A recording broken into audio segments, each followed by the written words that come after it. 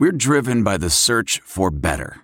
But when it comes to hiring, the best way to search for a candidate isn't to search at all. Don't search. Match with Indeed. Leveraging over 140 million qualifications and preferences every day, Indeed's matching engine is constantly learning from your preferences. So the more you use Indeed, the better it gets. And listeners of this show will get a $75 sponsored job credit to get your jobs more visibility at Indeed.com/match. Just go to Indeed.com/match right now and support our show by saying you heard about Indeed on this podcast. Indeed.com/match. Terms and conditions apply. Need to hire? You need Indeed. Blog Talk Radio.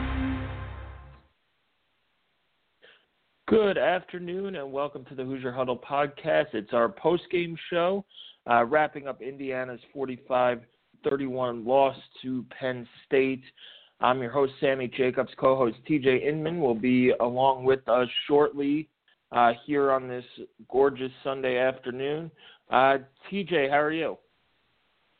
I'm doing well, Sammy. It's like you said, very, very nice. The fall day here. We've had really good weather for pretty much all the football weekends, which we spend most of it inside watching games. But it's still nice to be able to come out and record a podcast in the middle of November without a coat on.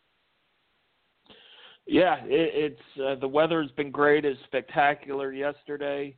Let's talk about this game. It was a disappointing outcome, but it was.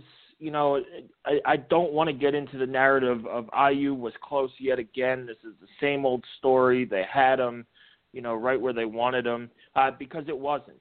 Yes, it was a close game. Yes, IU could have won this game, but this was more about how IU executed on big plays and in crunch time.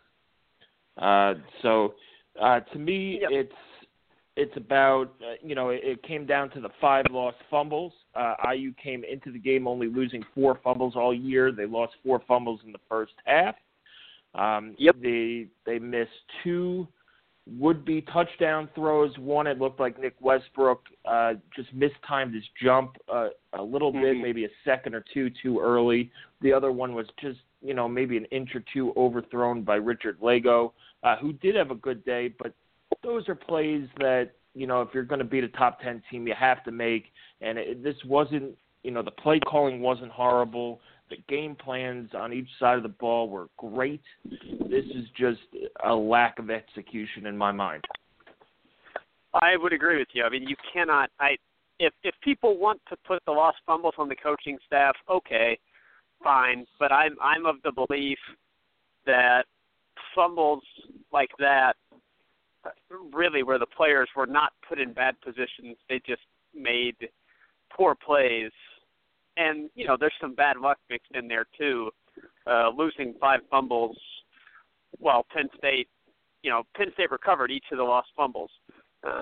So that's a little bit of bad luck as well, a little bit of Penn State, just making the right play, being there at the right time. So that's good on them. But I put that on, like you said, player execution. It's you're not going to have any more games where Mitchell Page fumbles the ball twice. That's not going to happen. Isaac James. You hope not. Well, yeah, I guess I should guarantee that, but you certainly wouldn't expect it. Isaac James made a poor play. Apparently Mitchell Page did not call him off. So that's partly on Page as well, partly poor decision-making by Isaac James, because you really shouldn't be down there at all inside of the 10-yard line, just asking for something bad to happen, and it did. I really think the only thing you can put on the coaching staff was the decision on 4th and goal from the 1-yard line, not to go for it. I agree with that decision. I think that going for it was the correct call, but with the play call they ended up coming with after a timeout, I disagree with that play call. I don't think it was a good decision to have Richard Lago roll out, and I don't think it was intended to have him roll out and throw to the target that he did, but I think Penn State had it covered. It just didn't end up working, and I don't think that it was a good play call at that point. But really, other than that, I don't think there's a whole lot you can put on the coaches. It was execution. You can't make as many mistakes as IU did as far as turnovers go, plus the 4th and goal from the 1. You cannot make that many mistakes and expect to beat a top 10 opponent. The score, certainly final score, does not indicate how much of a test Penn State got yesterday. Credit to them for pulling it out. It is frustrating. I totally understand. I'm frustrated as well. It's frustrating to be so close against these top 10 teams here the last few years and not get one of those scalps. I completely understand it. I get it. But I think it is important for people to take a step back, and if fans don't want to do this and just be frustrated, I understand that as well. But I'm choosing to take a step back and say, look, Indiana is in these games. They are right there. And these other Big Ten coaches know that Indiana's right there. They understand, and I think the football program for Indiana is getting to where it's getting a level of respect nationally. People are not surprised that Indiana's in these games anymore. The next step, obviously, is getting over that hump and getting 1 or 2 of these games to go your way. That's the next step. But it's a whole lot better to be in the shoes we are now as opposed to getting waxed as we see so many other schools getting beat by these, bigger Big Ten opponents, 55-3, 62-3, et cetera. Indiana's not having that happen to them. They're showing up ready to play. They're doing a very nice job, especially on the defensive side of the ball against the run. We'll talk about that. But Indiana physically has gotten to the point where they're going toe-to-toe with these teams. Now it's just a matter of cleaning up these mental errors that are costing them ball games. Yeah, and then, in the offseason, we'll talk about it a little bit more. What they need in recruiting. They had 15 or 16 tackles for a loss, but how many times did we see the defensive line just wasn't fast enough to get to Nick Sorley or to a half second off to close on the angle. So maybe getting a pass rusher. They might have one in Alan Stallings who's redshirting, but getting a pass rusher in recruiting and winning some of these recruiting battles for better players, and you've seen it. You're right. IU is right there in terms of talent. I would put their receivers and skill players up there with almost anybody in the Big Ten, and they just it was tough. It was it turned into a shootout. IU gets a holding penalty on, I believe it was Wes Martin, to move them back to start that drive first and 20 from the 11 instead of at the 21. And that kind of just killed the game for IU there. They just didn't really recover from there. Thought the defense played outstanding. As I mentioned earlier, 16 tackles for a loss. The defensive line accounted for, now that there was an official switch on a Scales Gooch sack, I think they accounted for 7.5 tackles for loss, a couple sacks, a couple hurries that resulted in interceptions. So the defense, I thought, played well. Indiana handed Penn State 17 points. The fumble that was a scoop and score, the muffed punt or the fumble, whatever you want to call it. Statistically, it's a fumble, but the ball that bounced off of Isaac James's foot is 7 points. And then late in the game, IU went for it on 4th down, and they gave him the ball, I believe, at the 21-yard line, and right there is right in field goal range. IU just didn't, the defense didn't give up a yard or maybe a yard or two, and held them to 3 there. But to go back on that pivotal 4th down play call, it looked like they had the big bacon package in there, and Wilson came running out and called timeout. I don't know what he saw, and I'll ask him on Monday. Play clock was expiring. Yeah, that's what it was. Then it goes back down to execution of that, and you definitely want a timeout. You know, those are the timeouts that you hate to take because you need them, you know, at the end of the half, at the end of the game, and stuff like that. So that play was set up. It looked like it just took a little too long to get into. That's execution. This isn't the first time they're running that. Maybe, you know, get the play in faster. Or get things going a little bit quicker. But to me, I don't think it was a coaching issue. The game plan was spectacular. I mean, when your defense holds Saquon Barkley to 60 rushing yards. Was it 1.8 yards a carry? I think I read 1.8 was the final number. Yeah, 1.8. McSorley at 1.6. Yeah, as a team, they did not do much.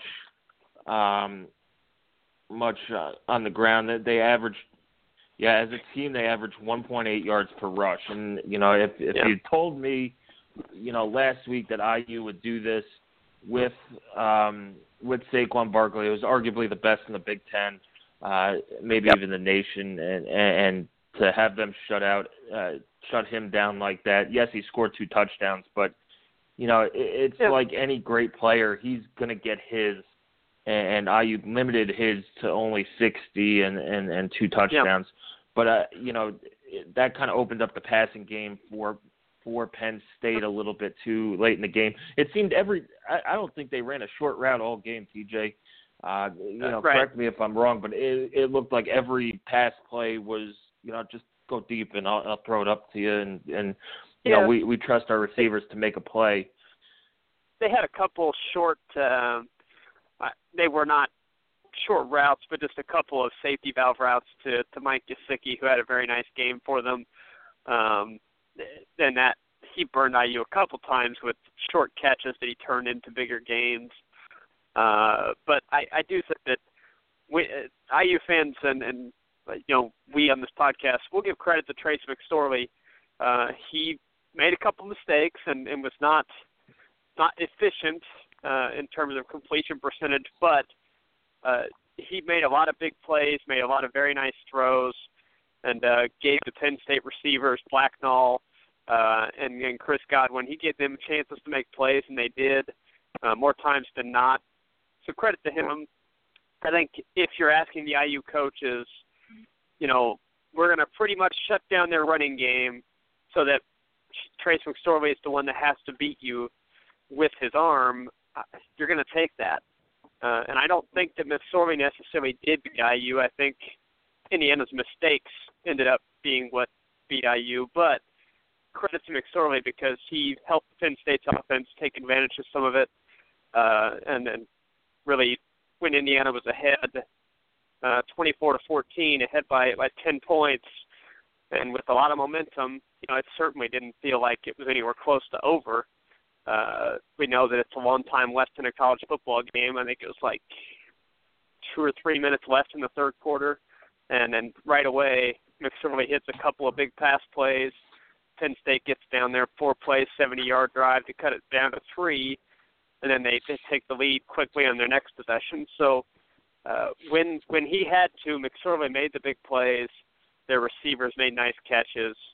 So credit to them on that end because I don't think IU secondary had a lot of poor plays. I think Penn State made good plays and IU secondary missed a couple of them. I mean, Riggins had a little bit of a hard time, especially against Gesicki, but he ended up having a pretty good day. Rashard Bant had a nice day. Tony Fields had the pick. So I don't think they were bad. It wasn't the secondary's best day, but I think Penn State's passing game did a good job in taking what Indiana's defense was not going to give, but in the hold it was there because of how aggressive Indiana was against the run. So credit there where it's due. I think Penn State deserves some of the kudos for getting the job done largely through the air on Saturday. Yeah, definitely. You know, it was just a weird game in terms of, you know, IU's right there, and really if they make the play, I think they win by 2 scores at least. You know, you take away the fumbles at the end. The offense gave them 17 points. But you make one of those catches by Nick Westbrook, that's another touchdown. If you want to say he makes the second one, sure, better throw. That's 14. I mean, IU outplayed Penn State for most of this game. IU was. I mean, it's hard to say that a team lost by 14 points yet should have won by 20. They were lucky to be down only, be tied at halftime. A big answer by the offense to end the half, and then you just all these little things add up, and it's saying you're close against all these teams and say we're close. That's just a cop out, right now to the talent of this team and where this program is. They're better. They're better than their record indicates. They're better than just hoping to be close with these teams. This is, if IU played their A game, they would have won. And that's the bottom line. They would have won that. Also, I'm going through pictures right now, and if Nick Westbrook holds that in, Cam would have had an epic picture. So it's the little things, and that's going to come back and haunt them. And now you have to go back. You take your 24-hour grace period. We were talking to Mitchell Page after the game, and he was just so upset and angry with himself. And he said, if I don't fumble, we don't have to worry there in the last part of the game, which is somewhat true. You never know what will happen, but his fumbles definitely changed the outcome of the game, and his non-poison call on the punt changed the outcome of the game. So, you clean up those mistakes, but, let's get over the mistakes, go back to practice, see what you could do, because if you're making these mistakes next week against Michigan, they're going to be angry. They just lost a heartbreaker at Iowa, and you're liable to get beat, get run off the field. IU is going to go into next week as just over a 4-touchdown underdog at 28.5 points. And really? Then, that was the opening line, was 28.5. And then you play Purdue. Purdue's struggling, but they're a team who has the conference leading passer. They could put up points on offense, and if IU's offense turns the ball over, 3, 4, 5 times, that's a game that's going to be, a little sticky, way too close and for maybe, yes, way too close for comfort, especially going to a bowl game. So I think the focus, I wish we got to see practice because, I was asked after the game by some fans, is this just this team doesn't perform well in games, or is this, is this not taking it in practice? So I don't know. It's not. I can't answer it because I don't know what they do in practice. Are they fumbling it all over the place in practice, and just continuing in the game, or is there just that lack of execution, the lack of playmaking ability when the bright lights are on in the game? And now practice in the game is totally different, and the pressure is just cranked up to the top. So it's hard to say. But I don't think this is a bad practice team. Wilson has said they've been a good practice team now for the better part of a year and a half. And that's the importance of getting that 6th win and getting to a bowl game are those 15 extra practices. Because you saw, Richard Lago is now playing his best football of the year, the last couple games. He acquitted himself well against Maryland. He played well at Rutgers, even though he had those 2 picks. And yesterday, he threw that deep ball probably better than I've seen many quarterbacks throw, and almost better than Sudfeld sometimes. He would, was very accurate on those deep balls and confident. So the more time he gets to practice, the better he'll be. And I don't want to discount this season, but going forward, you have to feel good about the talent on IU. I totally agree with that. I mean, we're certainly in a case now where it's kind of feels like a one-game season with if you beat Purdue, it'll mean you have 2 rivalry games, 2 rivalry trophies in your trophy case, another bowl game. You kind of, at the very least, you can say the program did not take a step back at all. You could make an argument they took a step forward. You could make an argument that because it's, back-to-back bowl games, which hasn't been done in a long time, you could also make a very good argument that they just treaded water for a year. And that's okay, too. It's a lot better than backsliding. So it kind of feels like that before we can look towards the off season and what next season could be. But, yeah, I mean, there's a ton of talent returning on the defense.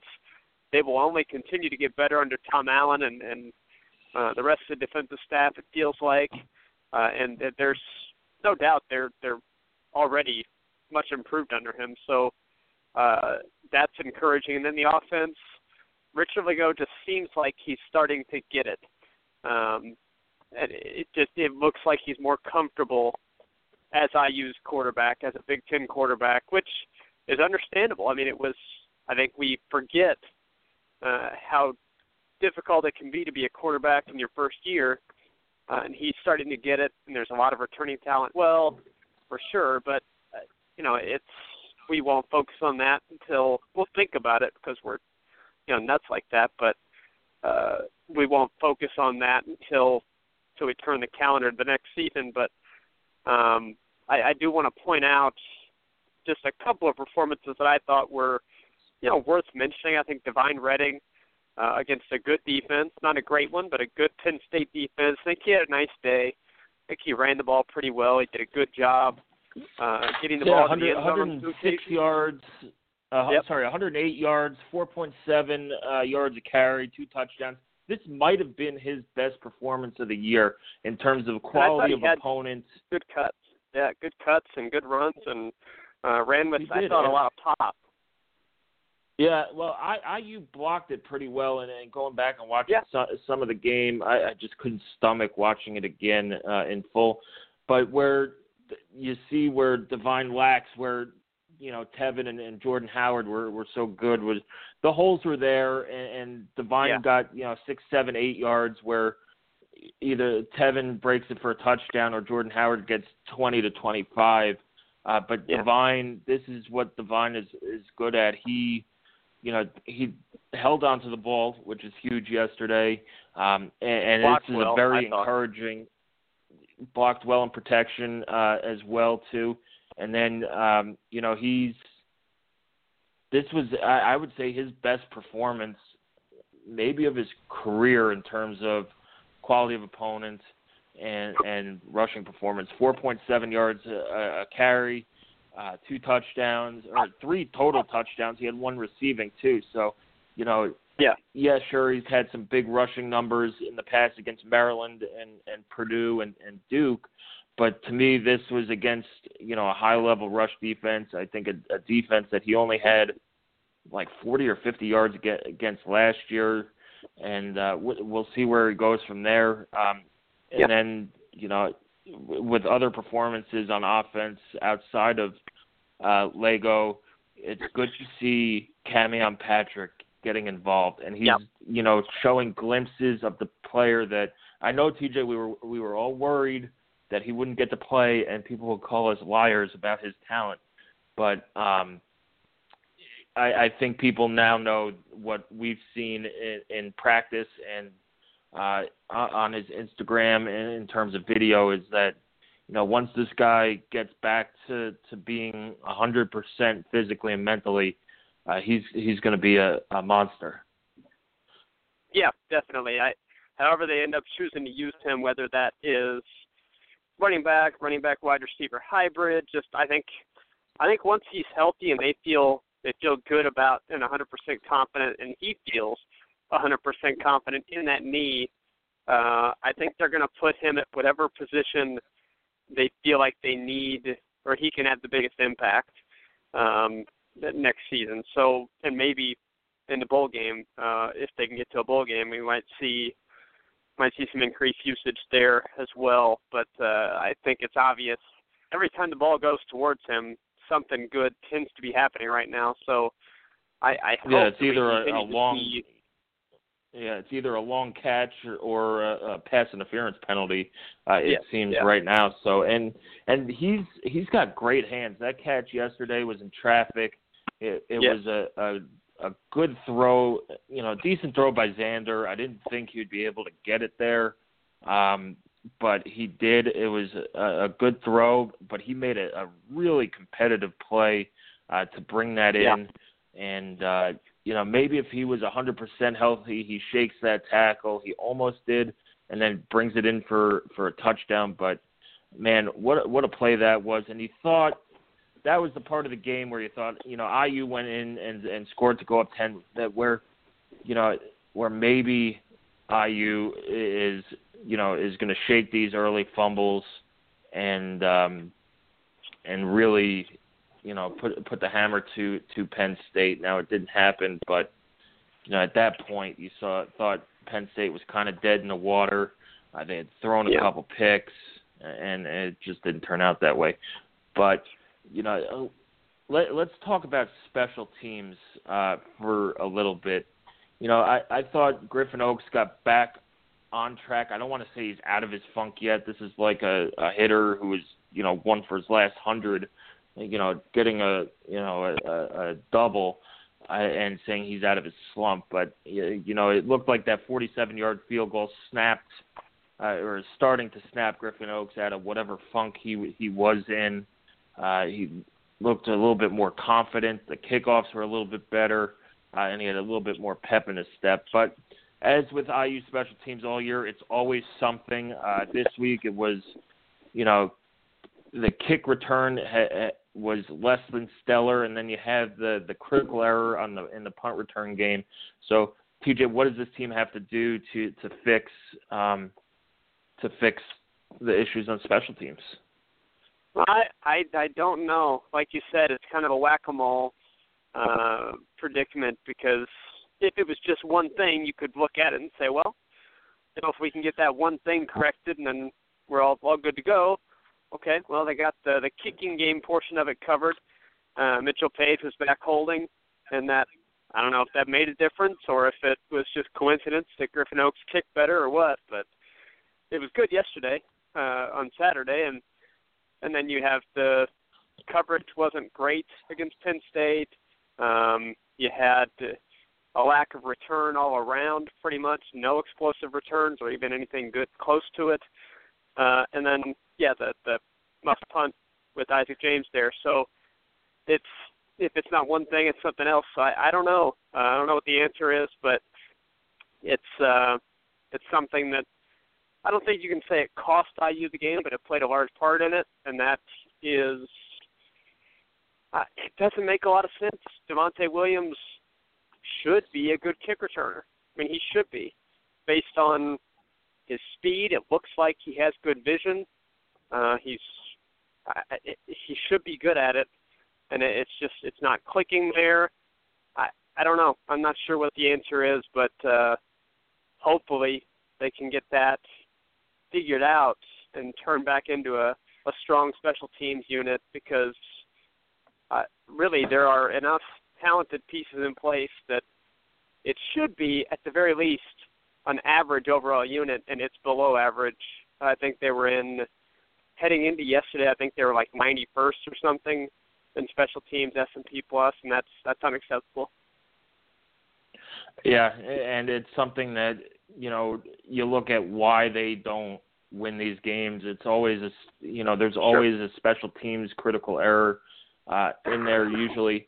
So, maybe it's the lack of having a solely special teams coach. Maybe the coaching staff spread a little bit too thin in terms of responsibilities.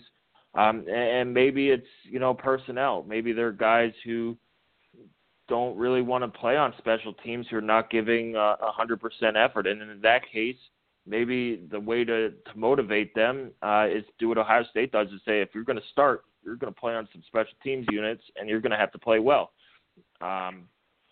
So maybe that's one way to fix it, but it's an issue that might not get fixed this year, but definitely will have to get fixed down in the future. Again, another reason why those 15 bowl practices would be huge. It's just more time to work on those things. But overall, it was a disappointing loss, but bowl eligibility is still right there. Everything that IU wants to play for is still in play. You're playing to play 13.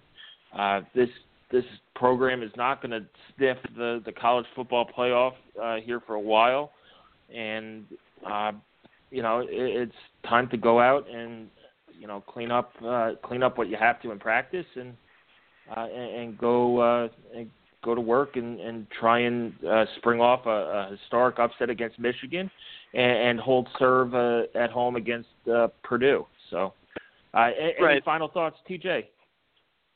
Well, I at some point I wanted to point out a player that popped on defense and somebody that I think is making a big difference for the defensive line rotation, and that's Robert McCray. I thought he had another very nice game, and that's another good sign for the future.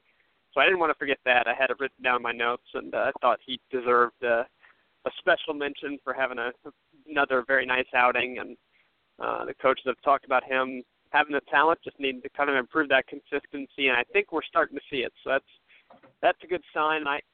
I guess my final thought would be I understand the frustration from the fan base with just not being able to seemingly break through where everything clicks and you win a huge game. I understand that frustration. You see a team like Iowa upset Michigan. You see a team like Pittsburgh upset Clemson. I get it. And you kind of think, well, why can't that be us? I think it can be. It just hasn't happened yet. I think this program is continuing to get better. And as far as I'm concerned, the talent level is at a higher point overall from top to bottom of the roster. The talent level is at a higher point than it has been any time that I can remember being a fan, and I can remember back to the mid-'90s. So for me, it's higher than it has been. I think it's going to continue to get higher based on the recruiting classes that are coming in. So I know it's frustrating. I just hope people stick with it and really give this program a chance to eventually break through. Because if you do, it's going to feel all the better when you do. I'm a Cubs fan, and it felt a lot better being a Cubs fan through a 100-loss season. Like Anthony Rizzo said, he was there when they lost 100 games just 3 short years later when they win a World Series. So I'm not suggesting Indiana's in for that kind of turnaround, but they're also not at the level where they are awful and pathetic and the equivalent of losing 100 games. This is an average team right now. The record says that. They're average. I think the talent level is slightly above average with the potential here, hopefully fairly soon, to break through to better than that and turn into good. And I think they're right there, very, very close. The question is just whether or not they can get there. I'm going to be along for that ride and optimistically hope that they do. And I hope the rest of the IU fan base is there with us. I know it's frustrating and it's hard to stomach these continued close losses, but I think eventually there's going to be a season where a lot of these click.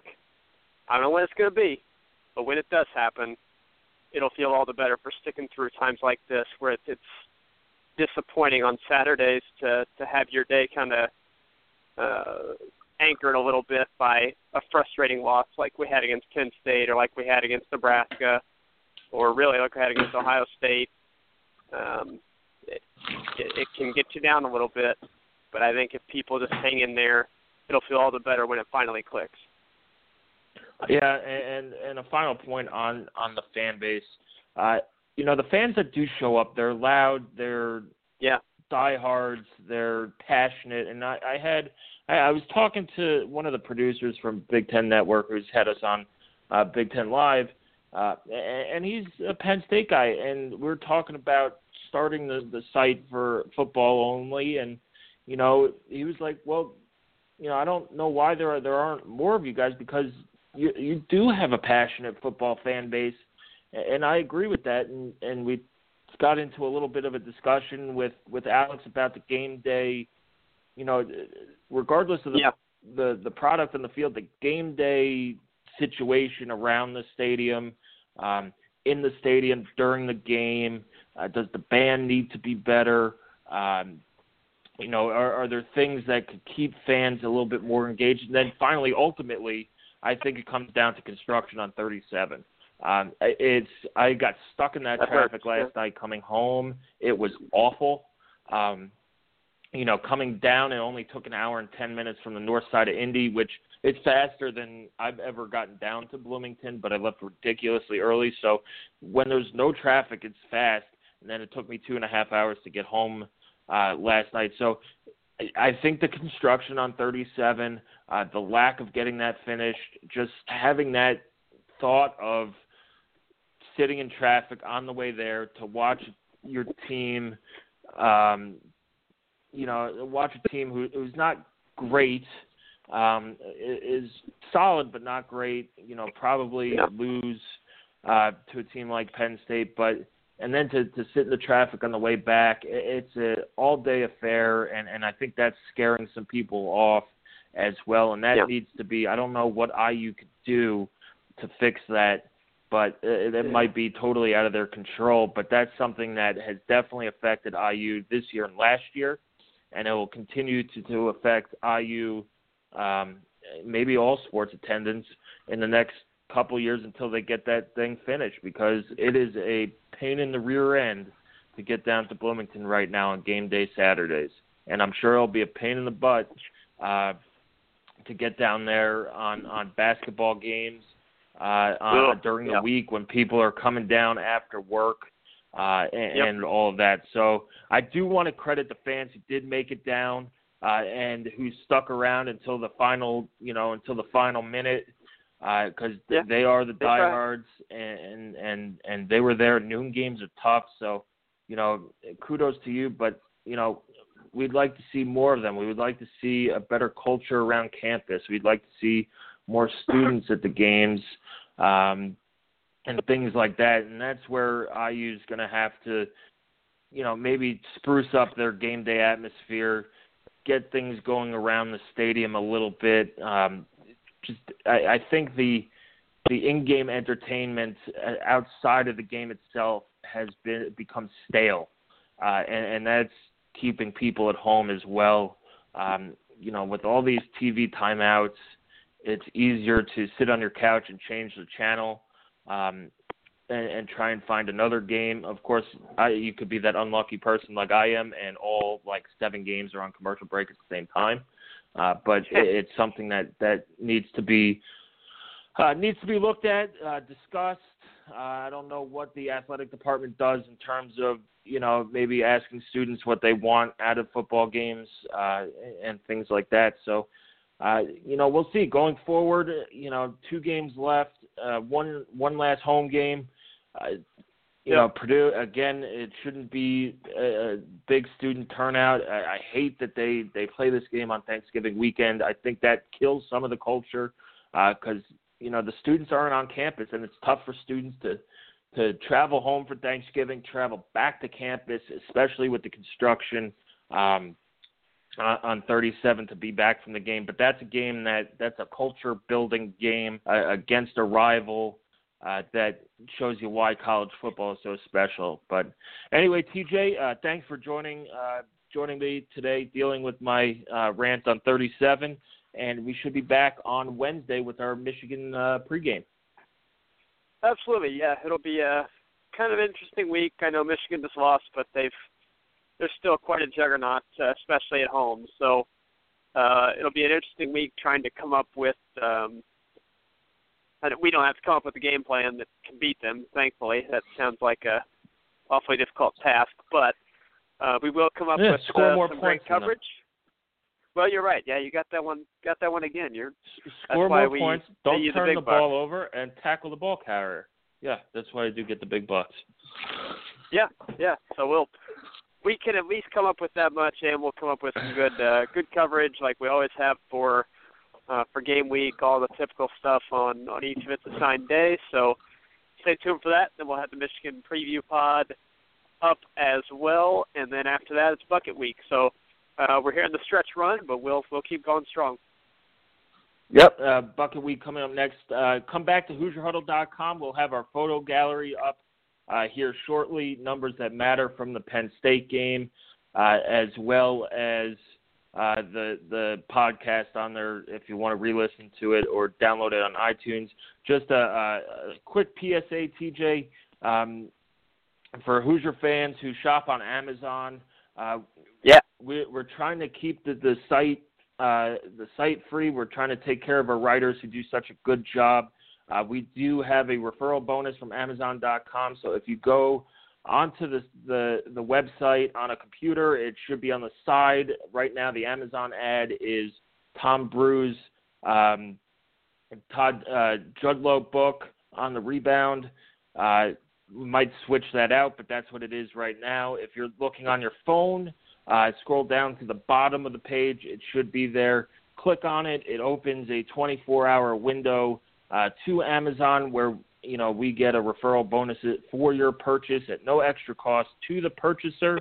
So, if you're buying Christmas gifts, getting textbooks for spring semester, and want to help out an independent site that provides, more coverage than football coverage than most of the other sites and is free, do that. Help us out. We appreciate it, and we thank you for your loyalty and readership. That does it for today's show. You can follow us on Twitter at Hoosier_Huddle. Look us up on Facebook as well, and we'll see you on Wednesday.